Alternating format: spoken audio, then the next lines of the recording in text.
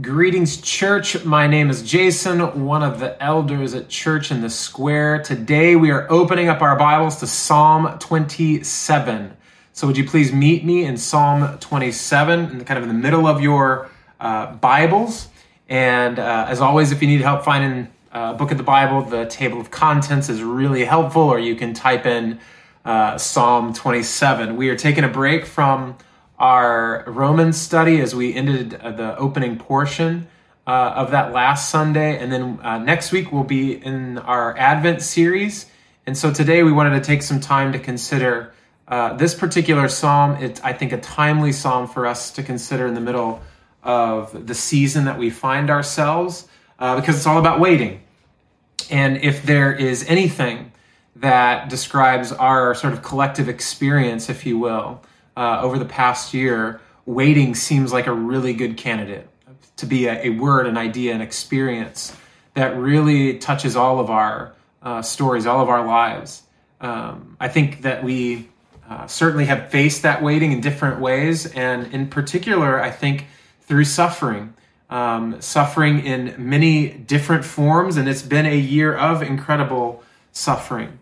I mean, if you think about it, and I think that we should, that families have lost mothers and fathers, children, aunts, uncles, grandparents.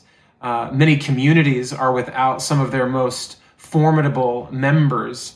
In fact, just around the corner from my house, a house is for sale because the owner of that home passed away from COVID. These are very real implications of real suffering that's taken place. Healthcare workers are being stretched beyond perhaps anything that you've experienced. Many of our people, our brothers and sisters at Church in the Square, serve in those capacities. They've been stretched beyond anything they could have ever experienced. People are without work. Children are learning in our homes, which presents all different kinds of tension. There is businesses are closing. Businesses are trying to make it and survive. And we haven't even seen each other as a church family since April. And so there's so many different things that make this a really, really hard year. And now we face a holiday, or a holiday season with uncertainty and likely disappointment, frustration or fear, hard family conversations. All of these things are giving us this experience of waiting over and over again, because this type of suffering that you and I have experienced and are in the middle of, whether directly or indirectly as a community, as a country, as a global community, leads to waiting. This kind of suffering always leads to waiting. At the very least, what we're waiting for is some kind of understanding. To be sure, for decades to come, COVID-19 will be researched, it will be investigated, it will be studied. And at the very best, what we hope for is a vaccine. And by God's grace, the pain and the loss and the restrictions that we face will be alleviated when a vaccine is introduced. And so we trust the Lord in this, and yet we're still waiting. We're still waiting for long-term understanding. We're still waiting for perhaps short-term respite from the suffering and the pain and the waiting and the discomfort. Because after all, even when a vaccine comes, research suggests that communities will be recovering physically, emotionally, spiritually, financially for decades to come. This is one of the reasons, not because of the pandemic, but years before the pandemic, that psychologist Diane Langberg wrote this. She said, "I think a look at suffering humanity would lead to the realization that trauma is perhaps the greatest mission field of the 21st century." Think about that. Before even all of the implications of what this past year has brought, she understood and saw a mission field for the church, walking in the middle of suffering, walking in the middle of trauma, to understand, to go to people in the middle of their need, our neighbors, our friends, our colleagues, our family members, so that they might see and savor the brilliance and beauty of Jesus in the middle of their trauma, in the middle of their pain. See, what I think Professor Langberg is getting at, and what we need to, I think, understand, is that long after this pandemic, we will be walking with people in this posture of healing. And the local church is not immune. There are things going on in the local church that we need to pay attention to, not just ours, but other churches in our city and our country and all over the world. In fact, in an interview back in August with NPR, David Kinnaman, who's the president of Barna Research Group, shared that 1 in 5 churches already in August in the United States were facing permanent closure, whether from lack of attendance, lack of resources, lack of ability to maintain ministry. 1 in 5 in August. And even since then, we've seen an escalation of some of that tension. See, what I think that we need to come to grips with is a really challenging thing to, I think, understand, which is that to be a Christian is to wait. What we're experiencing now should not be new. To be sure, the experiences are different than we've ever experienced before, but the posture of waiting is something that we Christians do. Few things describe us, or rather should describe us better than waiting. I want to suggest to you that waiting is the condition where faith and hope and love converge into this daily experience, which is the very essence of being a follower of Jesus. We are constantly desiring at this big picture to see the Lord return, to Christ come back, to set things to rights, to bring heaven and earth together in complete and eternal matrimony, where we will be welcomed into his presence forevermore. There'll be no more crying. There'll be no more tears. There'll be no more disease, no more pandemic, no more tension, no more waiting. We long for that day. So to be a Christian is to wait. To be a Christian is to wait for that. This is what it means for us to have faith in Jesus, not just in what he has done, but what he has promised to do, to return and to set things to rights. And therefore, in daily little moments, reflect this big picture of what it means to be a Christian, that we wait. We wait upon the Lord for our provision. We wait upon the Lord for our daily bread. We ought to wait upon the Lord for our finances, for our health, for marriage, for children, whatever it may be. We don't just want it, we wait for it in the Lord. See, that means that however much longer we have in this pandemic, we have a unique opportunity as followers of Jesus to walk in a manner worthy of the calling and to reflect in this moment what it means to be a follower of Jesus through waiting. See, the problem with waiting, though, is that we get tired. I cannot tell you. This was already something that we faced, but ultimately, I cannot tell you how many times the first interaction I have with somebody, and the question is, how are you doing? Tired is what comes up. Right? There is this general weariness that we have. And let's think about it again, this progression that we've just considered, that suffering leads to waiting, and waiting produces this weariness. It's like what Bilbo Baggins said to Gandalf in J.R.R. Tolkien's The Lord of the Rings. He said this near the beginning of Book 1, Chapter 1. He says, "I am old, Gandalf. I don't look it, but I am beginning to feel it in my heart of hearts, well preserved indeed. Why, I feel all thin, sort of stretched, if you know what I mean, like butter," he says, "that has been scraped over too much bread. That can't be right. I need a change or something." We are a people who have been scraped and spread thin by a year unlike any other. We're weary. We're exhausted. We are tired. We are fatigued. We are forlorn. We are grieved. We have suffered. We daily walk through the strain and mental drain of what it means to walk through such a season. We long for change. And yet we have to keep waiting. And let's be honest. When we're weary like this, we don't wait well. Psalm 27 is all about waiting, and it will be instructive for us in this moment, in this season. See, because in it, David gives us a realistic view of the tension or struggle between the already or not and not yet. The what we are experiencing and what we long for. See, there are fears and questions. There are memories of deliverance, but threat is approaching quickly, and battles is happening in the writer's heart and mind to believe and to trust, to be honest, but to be hopeful. See, the writer has been scraped, as you and I have, incredibly thin. Psalm 27, then, is his fight in the middle of all of that, and therefore a fight that you and I get to participate with in as well, a fight for joy and for faith and for belief and hope in the middle of waiting. So let's read it together. Psalm 27. Hear this, the very words of God. Of David. The Lord is my light and my salvation. Whom shall I fear? The Lord is the stronghold of my life. Of whom shall I be afraid? When evildoers assail me to eat up my flesh, my adversaries and foes, it is they who stumble and fall. Though an army encamp against me, my heart shall not fear. Though war arise against me, yet I will be confident.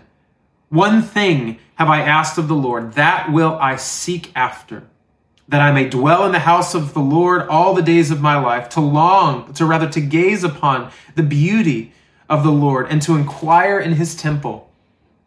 Verse 5, for he will hide me in the shelter in the day of trouble. He will conceal me under the cover of his tent.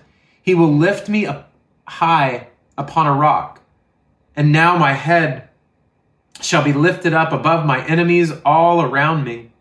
And I will offer in his tent sacrifices with shouts of joy. I will sing and make melody to the Lord. Hear, O Lord, when I cry aloud. Be gracious to me and answer me. You have said, seek my face. My heart says to you, your face, Lord, do I seek. Hide not your face from me. Turn not your servant away in anger. O you who have been my help, cast me not off. Forsake me not, O God of my salvation. For my father and my mother have forsaken me, but the Lord will take me in. Verse 11, teach me your way, O Lord, and lead me on a level path because of my enemies. Give me not up to the will of my adversaries, for false witnesses have risen against me, and they breathe out violence. I believe that I shall look upon the goodness of the Lord in the land of the living. Wait for the Lord. Be strong and let your heart take courage. Wait for the Lord. Let's pray.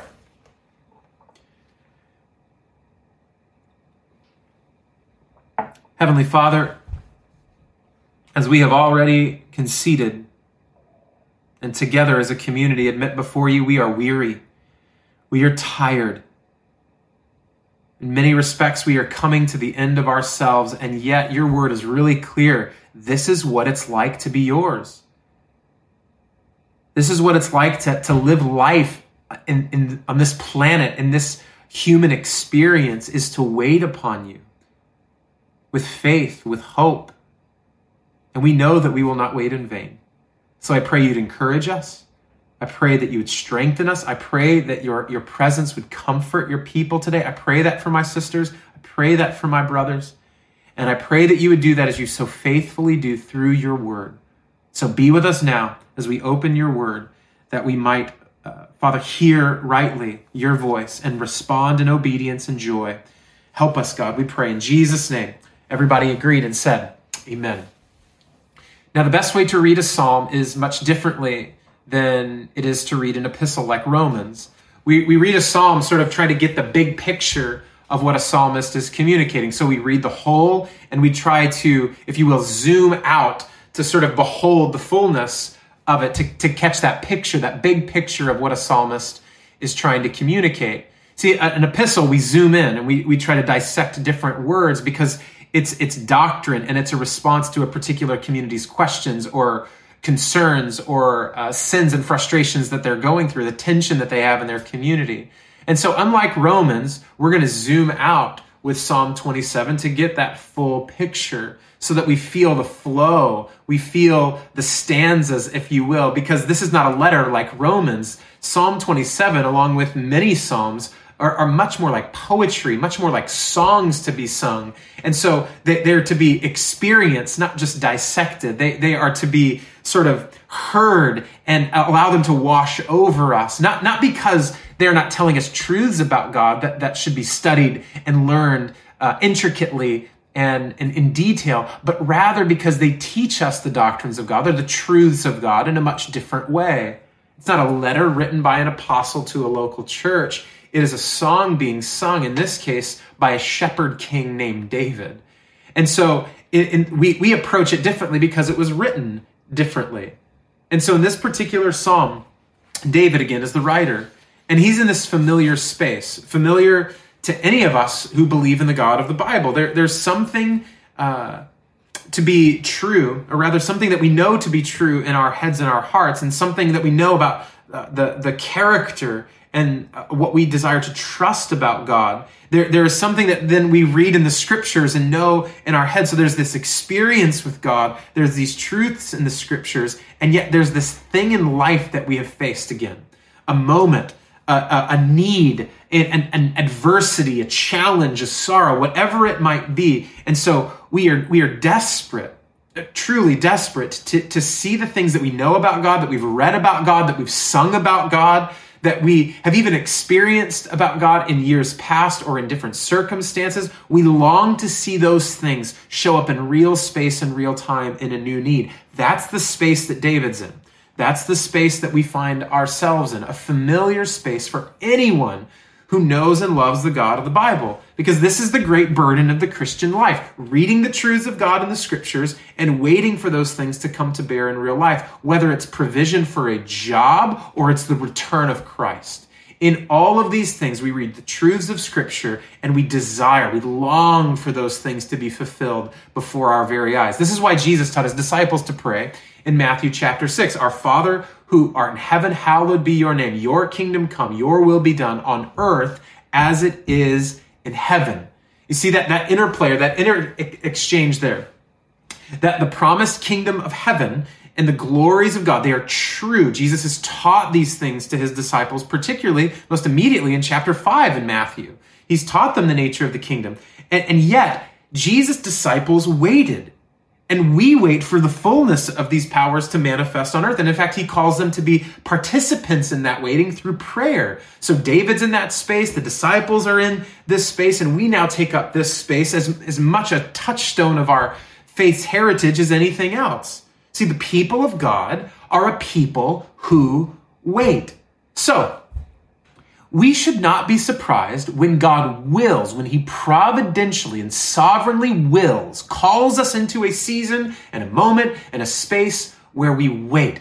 The only reason that we react viscerally and negatively to waiting is because the entire current of our culture teaches us that those who are in power, those who are mature, don't wait. They take, whether materialistically, whether simply as a consumer, whatever it is. So everything in our world is moving in the opposite direction of what the follower of Jesus knows to be true of their disposition. That we are a people who wait in the middle of a world that looks at waiting as completely evil and contrary to anything that we could possibly desire. And so it's hard. It's very difficult. But waiting is not an action. It's not apathy. It's not simply looking at a problem and just sort of waiting around for God to do something about it. When we take the fullness of this psalm into consideration, the psalmist is not stagnant. I mean, after all, think about it. David wrote this psalm while he was waiting. He wrote other psalms while he was waiting. He's not just sitting by, not just sitting on his hands waiting for something to happen. But notice in this particular chapter of Romans, everything he says and does sort of builds to this crescendo, this plea, this proclamation at the end. He even navigates through every tense. He goes through the past tense and present and future, finally building to these last two verses. Let's read them again, verses 13 and 14. Here's what everything is building to in the psalm. He says, I believe that I shall look upon the goodness of the Lord in the land of the living. Wait for the Lord. Be strong and let your heart take courage. Wait for the Lord. Notice that language. David is commanding his soul. David is teaching his soul something about waiting upon the Lord. So we can discern from this isn't easy for David either. He's talking to himself. He is preaching to himself to take courage, to be strong in the middle of waiting. And that's what's going on here. I want to suggest to you that what David is doing is he is preaching to himself. And this concept of preaching to yourself was made popular recently, or rather most recently, by a Bible teacher named Jerry Bridges. And the notion of preaching to yourself is really what's going on here in Psalm 27, and how Dr. Jerry Bridges explains that, what it means to preach to ourselves, is this, that you continually face up to your own sinfulness, he says, and then flee to Jesus through faith in his shed blood and righteous life. What's that mean? Well, it's a daily, moment by moment commitment and rhythm and routine and instinct of the follower of Jesus to confess our sin, to admit our need, to bring before God our desires and our longings. It's admitting that, but then it's clinging to Christ. When we despair, when we sin, when we are in a pandemic, when we are tempted, when we are just sad, when we're waiting on the Lord, we acknowledge our need, we acknowledge our sin, and then we cling to Christ because he is the one who we're waiting for. He is the one that we ultimately need. So this is preaching the gospel to ourselves. We admit our fallenness, we admit our need, and we admit and we celebrate, we confess the lordship of Jesus and all that he has done. So for David, in the middle of fear, in the middle of trouble, he's waiting upon the Lord and he preaches to himself. And he does so in three different movements. In verses 1-3, David affirms the Lord's work and the Lord's character. And then in verses 4-6, David confesses to the Lord those shortcomings, his sin even. And then in verses 7-12, David cries out to the Lord. So he affirms the Lord, he confesses to the Lord, and he cries out to the Lord. So while we are waiting, while we're in the middle of waiting, we are instructed to do a number of things. While we wait for a vaccine, while we wait for our kids to go back to school, while we wait for a well-deserved and much-needed break and rest, while we await meaningful work, what do? We affirm who the Lord is and what he has done. We confess to the Lord, and we cry out to the Lord. So we affirm, we confess, and we cry out. And it's good to get familiar with these rhythms and this routine, because if church history is any indication, the pandemic is not the last time you will be called to wait upon the Lord. This is who we are. This is what the scriptures testify to. And this is the difference between the Christian and the rest of the world who does not know what we know, who has not experienced what we have experienced.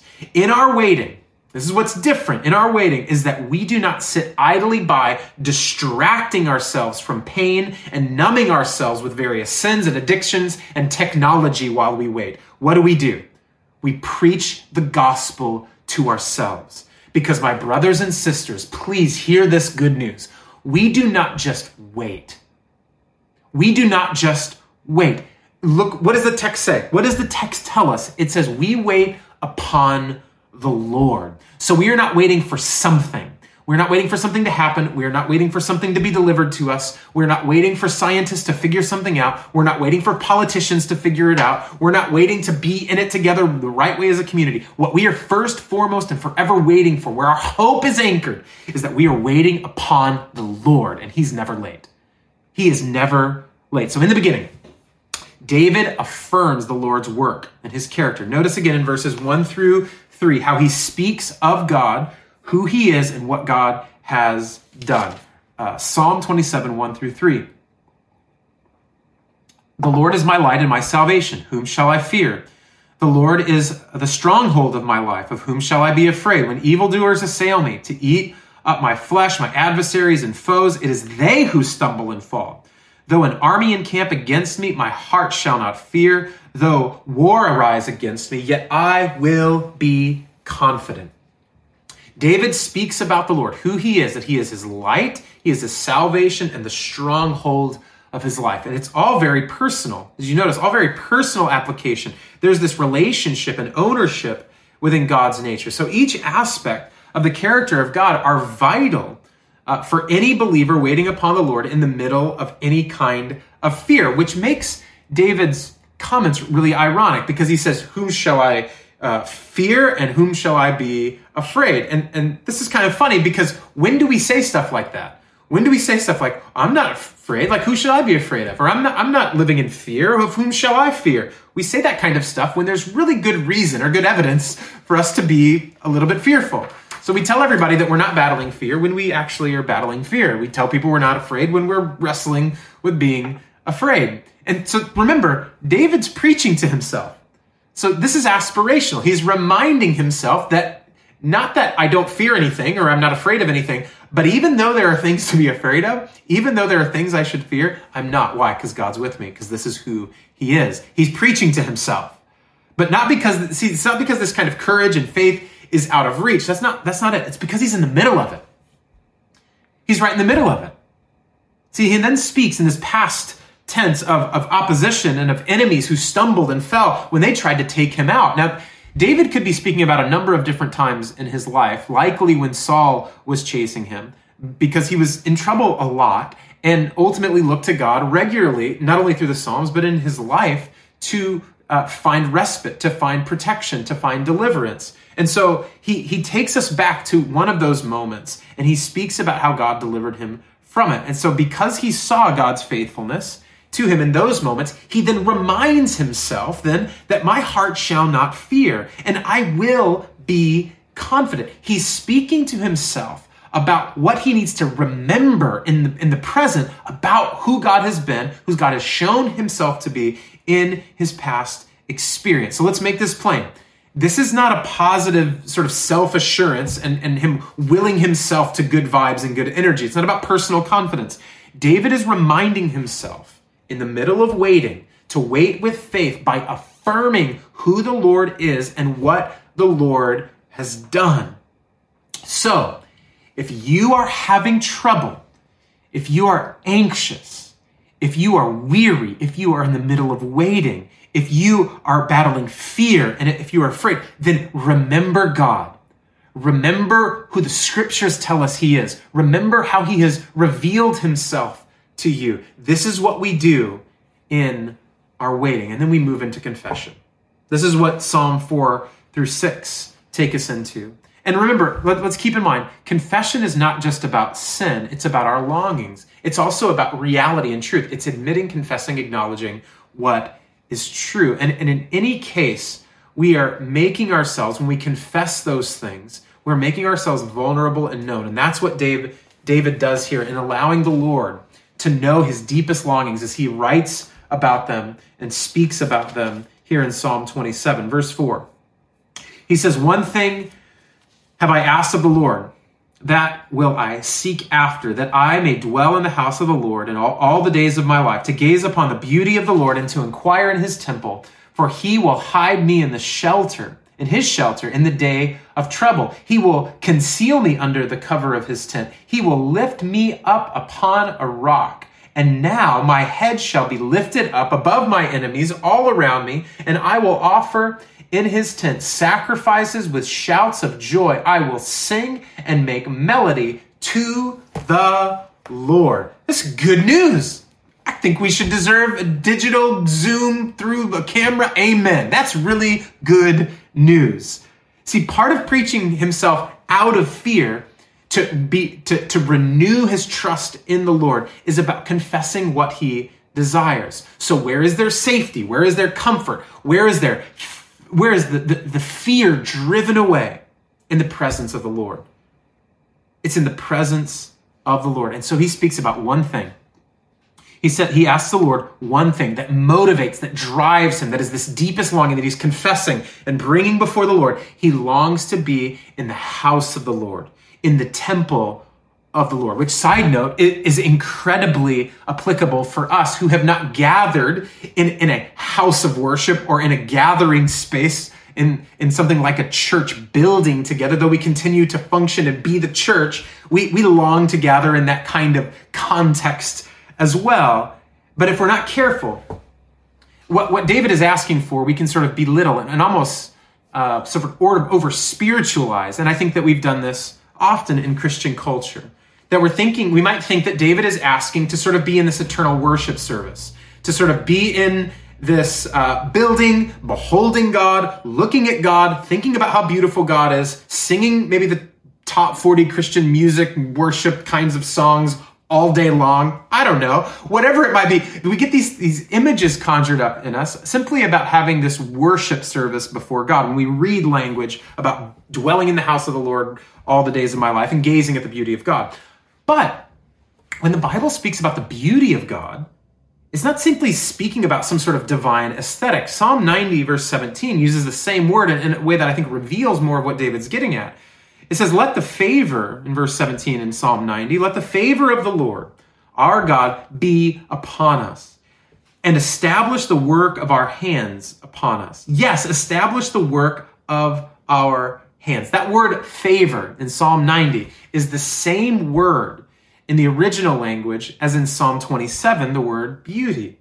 So when David longs to behold the beauty of God or the beauty of the Lord, he is longing to see the power of God, which works his hand, the works of his hand, which empower the works of the hands of his people.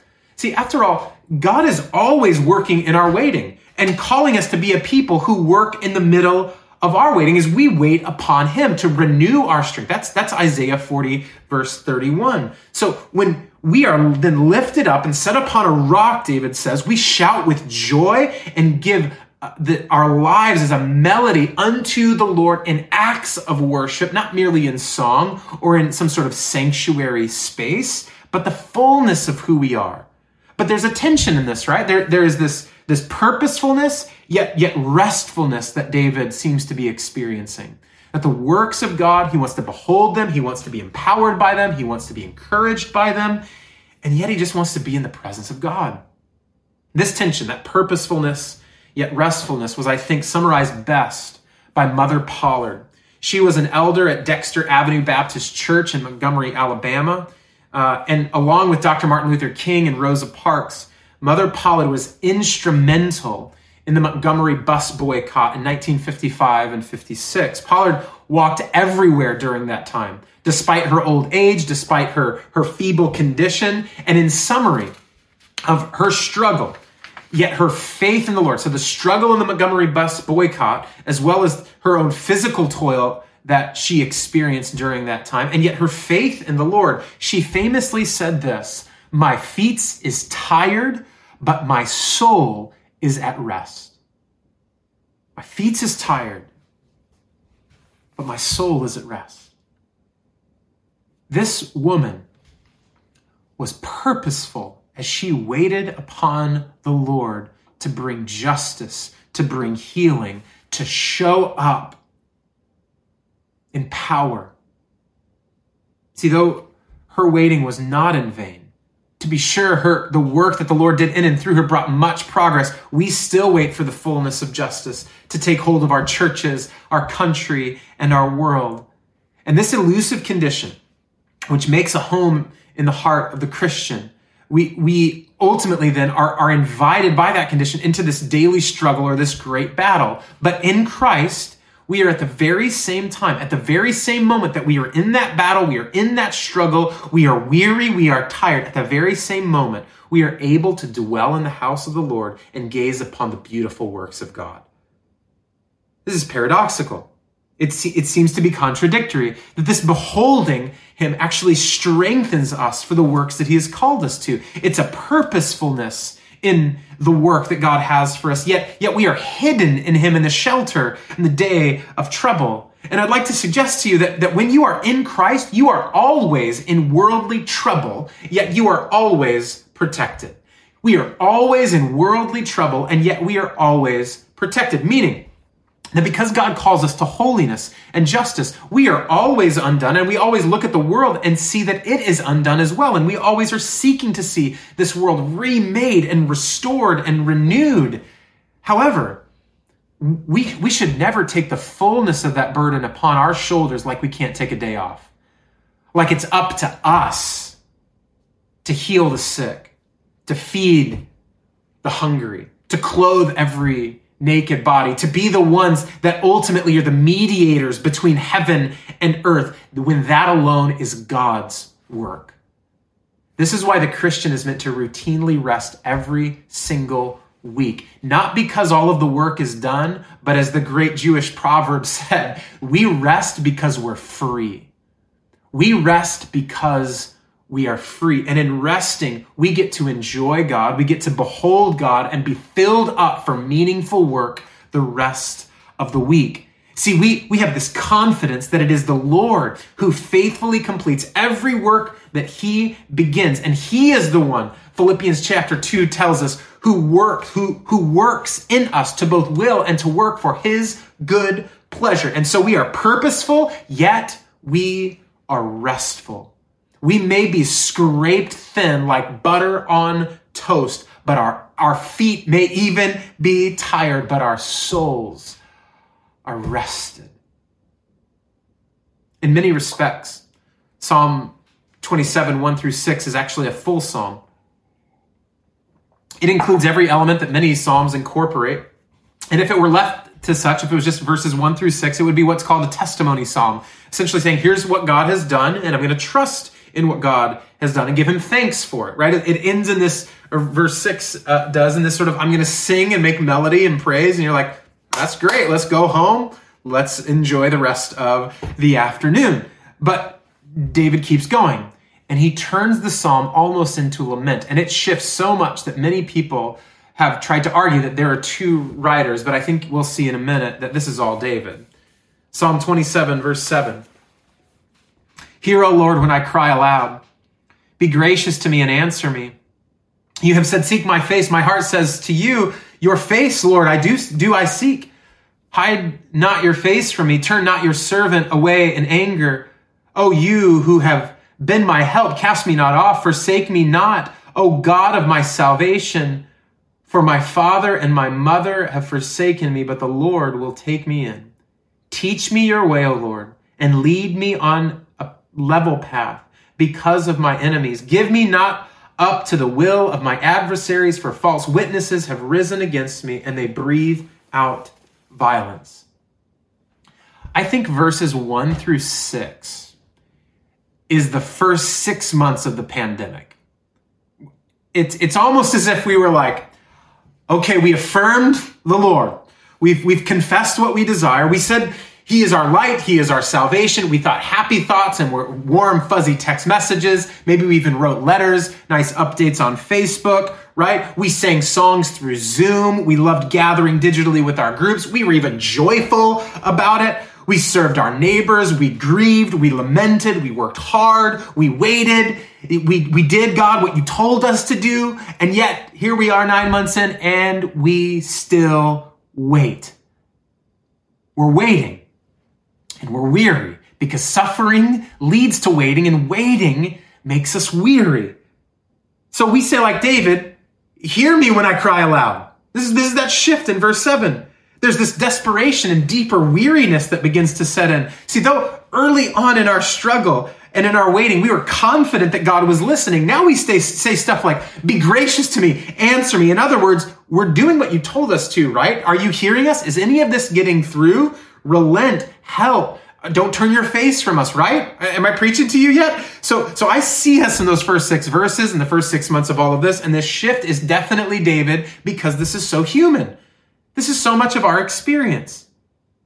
And it's when we don't hear God, when we feel like we are not hearing from him, we stop remembering what he has done and we stop remembering who he is. We neglect his works and we neglect his character. We do what C.S. Lewis described as doubting in the dark what we never questioned in the light. Or what Samuel Rutherford, 17th century Scottish Presbyterian pastor, puts positively. Christ charges me, he says, to believe his daylight at midnight. Christ charges me to believe his daylight at midnight. That's hard. That's really difficult. You see, we're prone to down in quarantine what we never would have questioned pre-pandemic. Notice how the psalmist's tone changes, not only for cries of desperation, but also the same person who remembered stories of divine deliverance is now saying, are you angry with me? Are you hiding your face from me? Are you casting me off? There's this level of candidness and of questioning and of vulnerability and really of questioning the most fundamental aspects of God's nature. Again, this is, I think, incredibly human. This is what we do. This is what we are doing right now. In fact, I think we've taken it even a step further than David. See, David is at least still talking to God and crying out to God. Some of us are so weary that we can't even remember what God's voice sounds like. It's been a minute since we just were still enough to hear his word, to listen to his voice, and to recall who he is and what he has done. We're weary and we're not waiting well. But you see, the hope in this is that David continues, even in crying out, even in frustration, even in the question, David is still reaching out to the Lord, listening for his voice and longing for him. This is incredibly hopeful. Why? Because God still receives us in that condition. God still receives us in questioning. God still receives us when we're in the middle of lament and pain and frustration and confusion and all of these things. He receives us. Why? Because we're still coming to him humbly. It's when we stop talking and stop listening. This is the most arrogant thing that we could do. This is the most broken thing, the most weary thing, the most anti-Christian thing that we can do is to stop speaking about and recalling Christ. One of the reasons I think that we lose our sense of worship, and I wonder if you've experienced this, and lose our ability to hear or listen to the voice of God in the middle of a pandemic is because, at least from my vantage point, we have two modes. We have two speeds. And I think they're revealed even more during this pandemic, is that two speeds. We have productivity and laziness. Productivity and laziness. It's almost like there's no in between. We are either giving ourselves over to the fever of work, or we are simply vegging and releasing ourselves from that work to completely do nothing. We are either getting things done or doing nothing. And the kind of nothing, which is merely about the consumption of social media or entertainment, but doesn't actually nourish the soul and refresh the body. It's what 20th century theorist Neil Postman called amusing ourselves to death. Honestly, these may be the two modes that we are constantly navigating, and the pandemic is really just kind of showing us ourselves in its pure form. See, observing a similar tendency in the modern church, author and speaker Marva Dawn wrote this: "To worship the Lord is in the world's eyes a waste of time. It is indeed a royal waste of time, but a waste nonetheless." She goes on, "But engaging in it, we don't accomplish anything useful in our society's terms. Worship ought not to be construed in a utilitarian way. Its purpose is not to gain numbers for our churches to be seen as successful. Rather, the entire reason for our worship is that God deserves it.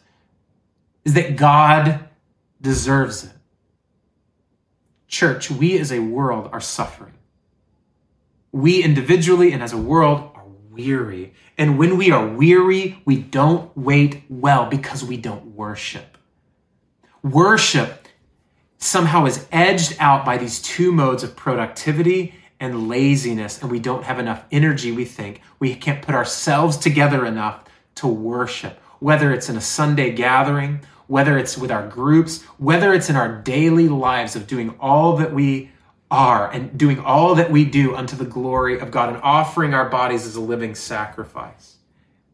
In the words of Marva Dawn, we don't waste time with the Lord. We don't waste time in the space of beholding God and submitting ourselves by listening to his word. So let me just put this to you. Let me just ask, because I need to ask myself, when was the last time you just let God take care of you? When you just let his truths and his truth, his character, his nature, his love for you, his deep affection and deep delight and deep joy, part of the joy set before Christ when he behold the cross, the joy set before him was first and foremost the glory of his Father, but it was also you and me, his people. When was the last time you just let God comfort you? Just let him remind you without any caveats, without saying, I know that you love me, but I know that you'll provide for me, but when was the last time you just let him care for you and take care of you, his child? See, the power to do this and the pathway even to do this, to wait like this, comes from Jesus. After all, was not he, the Son of God from eternity past, who waited until what Paul describes in Galatians 4 as the fullness of time? Hear this, Galatians 4, verse 4 and 5. But when the fullness of time had come, God sent forth his Son, born of a woman, born under the law, to redeem those who were under the law, so that we might receive adoption as sons. Think about that. God waited. God waited from eternity past until just the right moment, until the fullness of time. In his brilliance and beautiful design, he knew just the right moment to send his one and only Son into the world to save the world. How incredibly gracious is our God that he never asks us to do something he has not already been willing to do, fully accomplished, and then empowers us to accomplish. In fact, the Son still waits, or rather, he waits again, this time to return and make heaven and earth one. Think about that.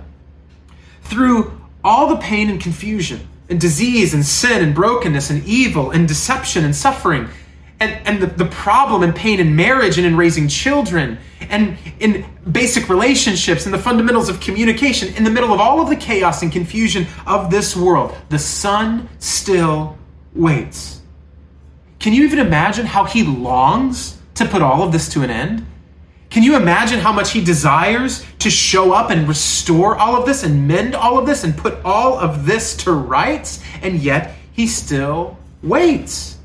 Some take that as a condemnation against God, but Jesus wants the church to be purified more than we do. Jesus wants his kingdom to come more than we ever could. Jesus wants to bring about the rebirth and renewal of this world more than we could ever fathom. He wants to bring healing and health and wholeness more than we could possibly imagine. And yet, he waits. He waits for more to be redeemed. He waits for more people to be reconciled. He waits to see his people respond in obedience and joy and faithfulness to his word. He waits for many reasons that you and I will never know until the age to come. And yet, he still waits. Knowing that the Lord has waited and continues to wait, we are then empowered by his Spirit to do the same. And David's words, his last words in Psalm 27, then ring true for us, empowering us as we wait upon the Lord. He says, I believe that I shall look upon the goodness of the Lord in the land of the living. Wait for the Lord. Be strong and let your heart take courage. Wait for the Lord. See, knowing that Jesus has come, we can believe that he will come again one day. And so we wait. Like the many faithful women and men who loved the Lord long before the original advent, the first advent of Christ, we then are emboldened by their faithfulness. We are emboldened by their spirit of humility and of joy and of courage and strength, like David writes about here, as we long for the second coming. And on that day, David's hope will be realized. We shall look upon the goodness of the Lord in the land or in the realm of the living. And that future assurance, because of that future assurance, because of that past assurance of what Jesus has done and of what God has done and of what he has promised to do, because of what is behind us and what is before us, we can be strong. We can take courage. Do you see? To be sure, we are waiting for that day when we will be removed and all of this hardship will cease. All of this pain will be no more. Tears will be no more. Suffering will be no more. But in the middle of all of that, between the already and not yet, we are made strong. We are made courageous in the presence of the Lord, that we might wait well right now, that we might wait well as followers of Jesus. And so we daily preach the gospel to ourselves. In the middle of our waiting, whether it's for a pandemic to end or whether it is for Jesus to return, we preach the gospel to ourselves as we wait. That is, we affirm the works of God. We affirm his character. We confess to the Lord our sin and our longings, and we cry out to the Lord. All of this is worship. All of this is what lays our souls in rest, though our feet may be weary. We may be scraped thin in this life, but in Christ, we never wait alone, and we will never wait in vain. And so God, help us to that end and your glory, we ask in Jesus' name. Amen.